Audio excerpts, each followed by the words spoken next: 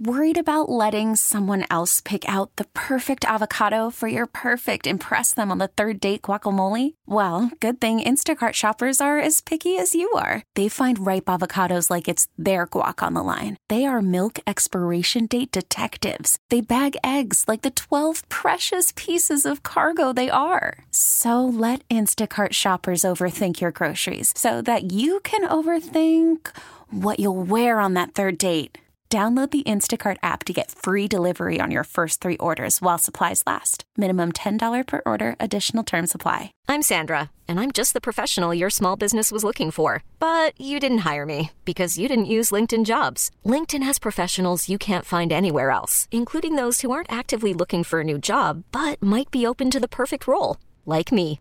In a given month, over 70% of LinkedIn users don't visit other leading job sites. So if you're not looking on LinkedIn, you'll miss out on great candidates like Sandra. Start hiring professionals like a professional. Post your free job on linkedin.com/recommend today. Hi, everybody. Welcome back to WFAN's Baseball Insiders podcast, our first regular season edition, and it's a tag team, me and Eddie C, doing the Yankees and Mets edition for you today as the Yankees have wrapped up opening day. The Mets are still waiting for theirs. We'll get into that in a second. But, Eddie, the Mets' biggest news of the week was really nothing about the idea of when they're going to play opening day. It's about what's happening for the next 10 years. You always thought the Lindor extension would happen before opening day. How did you feel about the way it played out? Well, I wasn't surprised, Sweeney. I think we've talked about this a lot. I thought that this would get done before opening day. Almost Steve Cohen was kind of up against the wall in a sense, simply because he hadn't signed any of the big 3 free agents in the offseason. He traded for Lindor. That was his baby, and he kind of had to cash in on that and get that set before opening day, and I thought he would. They looked to be at an impasse of considerable money, but that went by the boards pretty quickly, and even Lindor, said, hey, listen, I'll be here for the next 11 years, and actually he's right, because this is an extent, this is his old contract year, and then the 10 years will fall in after that, but he's a $300+ million man. I also think, we've discussed this as well, be it the agent or the player, everybody wants to be the top gun, the top guy. He gets $1 more than Fernando Tatis, be that the agent. It doesn't really matter, but that puts him in that category. That'll be topped by somebody else in the next free agent shortstop crop that comes up at the end of the season. But it doesn't matter. He's happy. I think the Met fans are happy. Everybody seems to be happy, and I think they did the right thing and got the right guy, too. It seemed like from a fan perspective, a lot of pressure was being put on Lindor, but I feel like there was more pressure coming for the Mets really to get this done, because they signed this guy. They're the ones who had to make sure, or they traded for this guy. They're the ones who had to make sure they got the deal done in the end. I'm sure that Steve Cohen appreciated Pete Alonso saying that you should get $400 million. That was great. I don't know what's going to happen when Pete's contract comes up, but we'll see about that. But yeah, no, I would agree with that. Listen, I think that in the long run, it's a great thing for the Mets. They have a cornerstone player. They have a face of the franchise at this point in time, and they can now move forward. And I think, Lindor. I asked Luis Rojas this yesterday. Has he ever had a player in such a short amount of time? And he's managed on the minor league level in the Dominican. He's managed a lot on other levels. And I asked him whether he's ever had a player that's made this much of an impact in this short a period of time. Coming into a new situation, he says never, not even close. He said he's been a coach, he's been a mentor, it's been everything that you could ask for. And everybody on the team has kind of fallen in line behind him to, root for him and push for him. And they're all very happy that he has the contract. So, he's a likable kid, and he's going to be a very rich kid. He had some great quotes yesterday. He really did about he couldn't scream in the hotel room, but he told his dad. He said it's like like driving down the highway and seeing the Powerball billboard, 300 million. Bingo! I've got the 300 million, so I felt like screaming. And at the end, he said what. Somebody asked him what he's going to be like at 38 at the end of the contract. He says, I'll be a bad MFer. I'm sure he probably will be. He might not be the same player, but I'm sure he probably will be. Yeah, that's fantastic. It's good to hear. And, I think you and I have always been union guys or players guys. It was a little bit of a bad taste, I think, the way this last couple of days played out before that, because he's being painted in a certain way. But I never faulted him for, if he had said no to this deal, I would have no problems with Eddie. If he wants to bet on himself, he is under no obligation to sign the deal that's put in front of him. And in essence, people talk about discounts for this and that.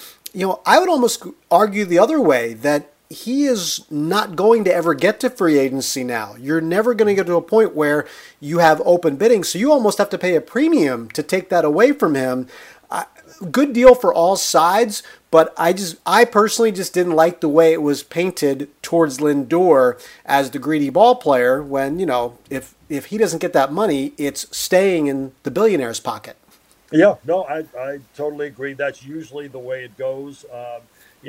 We've discussed this as well, the opportunities that await him in New York. It's a $341 million contract, but you can, add another $100 million, $200 million onto that over the course of time because of the opportunities that he has to present himself and sponsor brands, etc. He's got his own New Balance brand. I mean, New York can open a lot of doors for you, and I'm sure they will for Francisco Lindor, an Hispanic player who speaks perfect English and is very likable and very agreeable. He's going to be a force to be reckoned with, down the line. There's no question about that. And let's make sure everybody knows that he prefers to be called Francisco. Yes. There are people who have referred to him as Frankie, but that's out now. He made his preference clear. Francisco, I will call him Francisco for sure. That listen, I think the money speaks volumes and that, but it's not just that. He's a good person. That's the way he wants to be known, and he will be known as Francisco. And $341 million tagged onto it too as well. Waiting for him to be able to play an official game. The Yankees got their opening day out of the way on Thursday, and we'll talk about that in a second. But the only question for you I have, listen, we know the Mets are going to play eventually, but when Jacob deGrom has been lined up for weeks to pitch on a certain day, on opening day, and now that day is in question as exactly when that's going to be played. What does this do to deGrom's preparation? Well, he actually threw a touch and feel yesterday because I kind of knew he would. That Luis Rojas told us that, but deGrom is very particular about what he does in between starts. He goes twice. He does two bullpens. Most guys do one. He does two all the time. He knew that if they're going to play on Saturday, he had the extra day to begin with. So if he was going to pitch on Saturday, he felt that he needed something to go out there. And again, it was a short stint, probably about 20 to 30 pitches, but kind of a touch and feel kind of thing. Okay, I feel pretty good, but it's a couple of days away from the start on Saturday. So kind of knew he would do that. He did do that. So I think he's good to go if they play tomorrow. The good news about it, though, Sweeney, is that he can now pitch the home opener if indeed he goes tomorrow. Now, again, we've heard things like this whole series may get wiped out. It's very possible that they may have to wait until Philadelphia on Monday to open their season. But we'll see. We don't have any definitive word yet on Saturday. But that's the good news. If deGrom does go Saturday, then he can turn right around on Thursday and have the home opener, which would be great. The Yankees got their opening day underway, and it was a disappointing 3-2 loss in 10 innings. The kind of a theme of the Yankee loss is the missed opportunities, men left on base, a lot of strikeouts with guys on base. That's going to happen a lot during the year. But it's hard to live with this on opening day. You want everything to feel good on opening day, and to sit there and have losses that are excruciating like that, that's a hard one to sit on for one day. The ninth inning, I think in particular, was particularly excruciating because you had DJ LeMahieu and Aaron Judge there with chances to win the game, and you would expect, okay, one of these guys is going to come through, and probably DJ. He doesn't. Judge doesn't as well.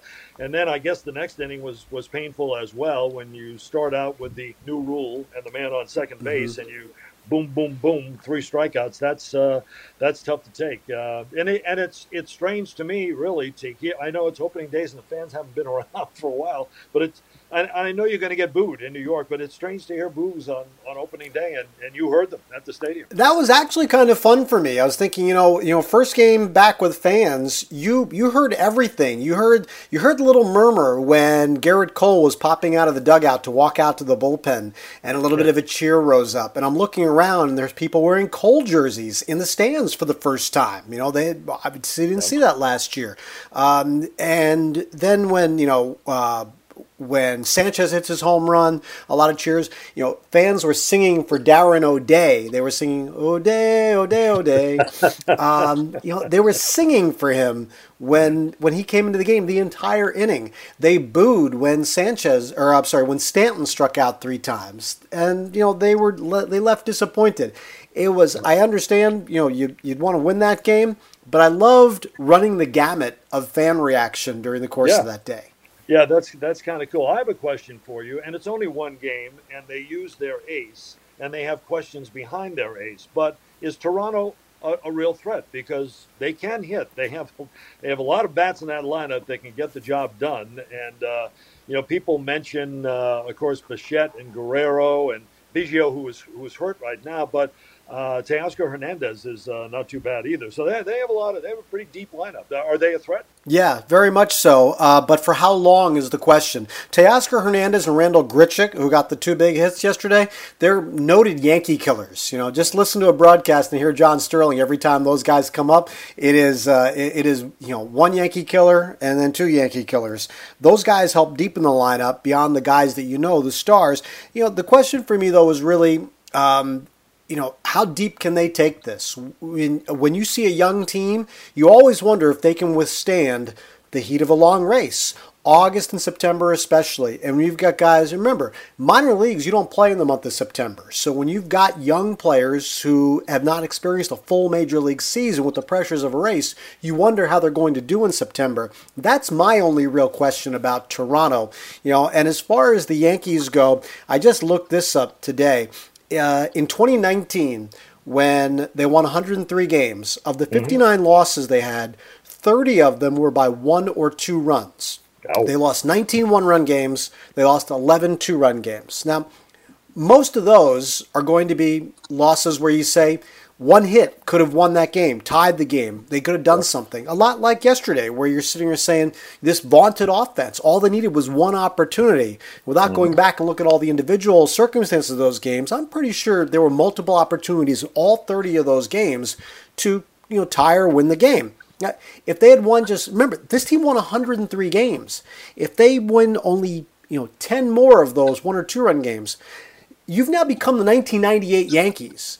I think the idea has to be, and this is, you want to say this is rose-colored glasses, fine. But the idea is, if you put yourself in these situations with these hitters coming up, with all these men on base 100+ times, you're going to win a lot more than you lose. It just stinks that it was on opening day, fans come back for the first time, and the off day after opening day always makes the loss 10 times worse because it's the only thing you have to talk about.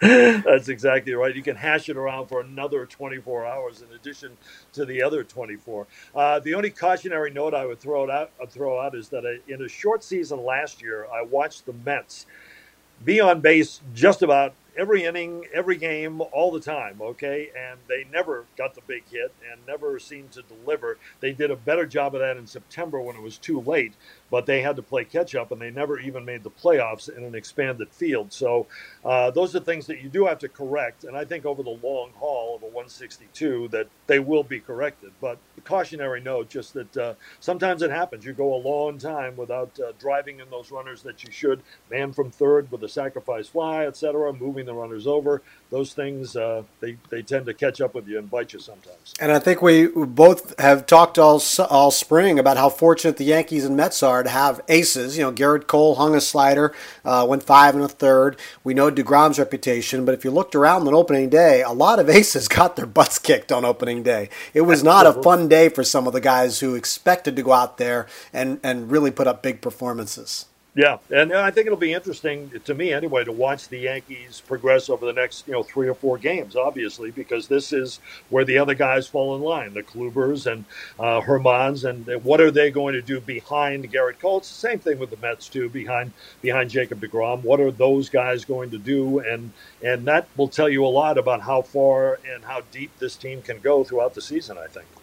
He's Ed Coleman. I'm Sweeney Murdy. WFAN's Baseball Insiders will come your way a couple of times each week during the season, and we'll have lots to talk about. It was a successful opening day for the standpoint that it got off the ground, and now there's still a lot to talk about. The Yankees are still looking for their first win. The Mets will eventually get on the field as soon as the Nationals square away their COVID situation, and we hope it's nothing more severe than that. So keep tuning in back here on WFAN.com and go to your podcast platforms like Apple Podcasts and Odyssey. It is no longer radio.com. Go to Odyssey, hit subscribe to WFAN's Baseball Insiders, and we'll be here all season long. Thanks for listening.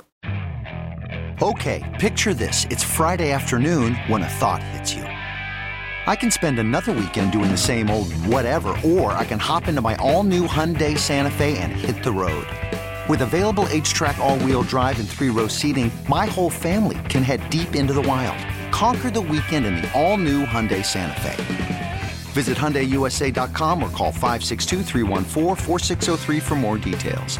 Hyundai, there's joy in every journey. This episode is brought to you by Progressive Insurance. Whether you love true crime or comedy, celebrity interviews or news, you call the shots on what's in your podcast queue. And guess what? Now you can call them on your auto insurance too with the Name Your Price tool from Progressive.